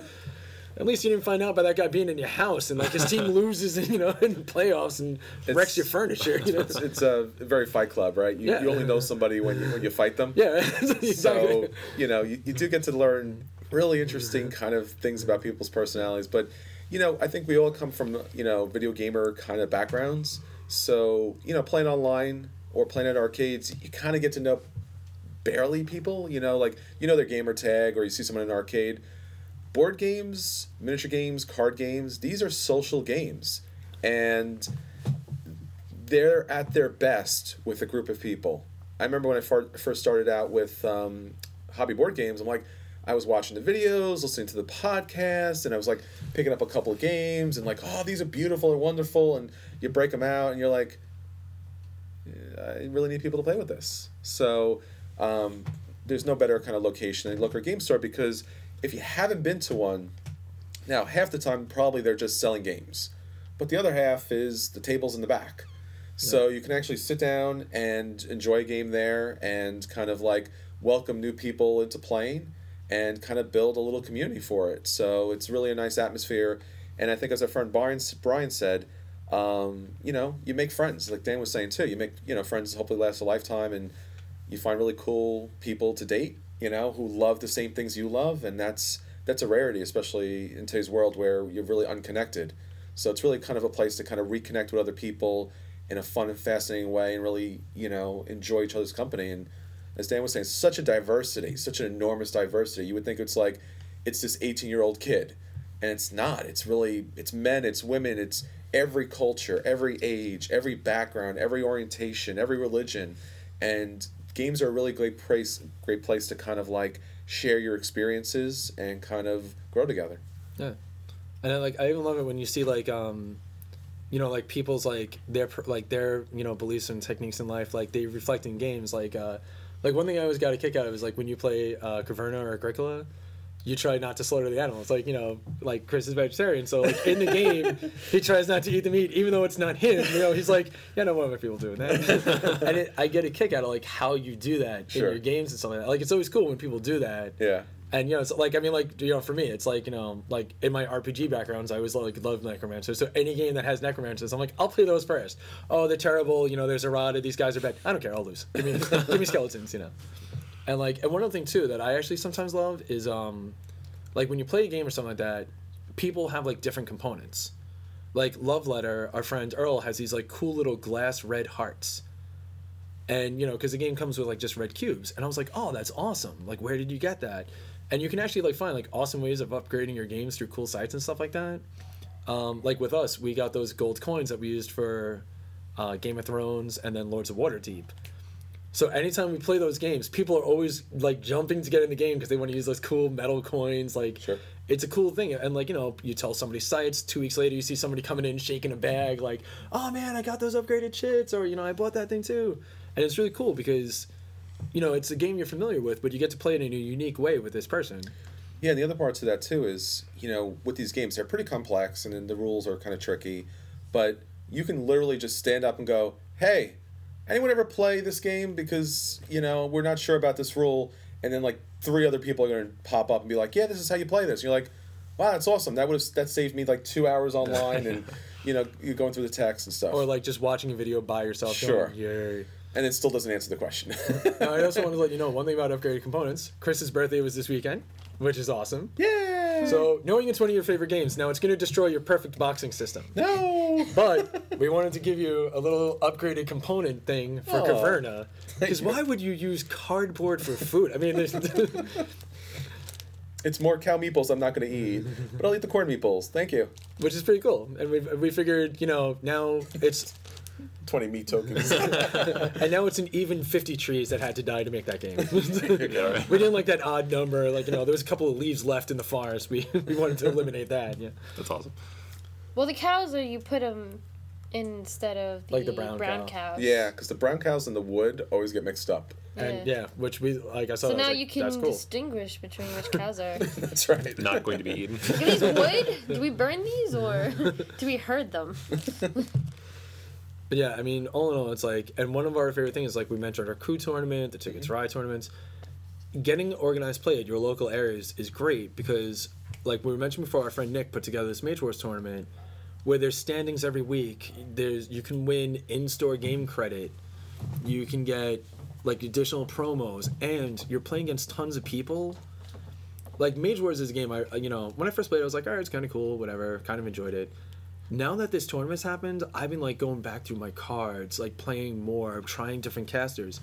Just because so many people are playing it, you can like really enjoy your game. Like sometimes you pick up a game, you play it 3 times a year, and you're like, that happens, But when you have organized play, like Coup, we've been seeing people playing Coup for the last 2 weeks, left and right, because they're looking forward to the Coup tournament. Mm-hmm. So even though it's a simple game, they're like, I want to get used to using this guy, or see if I can trick people with this guy. It's great knowing that when you have organized play, you just see that game just start spreading like wildfire. And then when the tournaments come up, everyone's involved with it.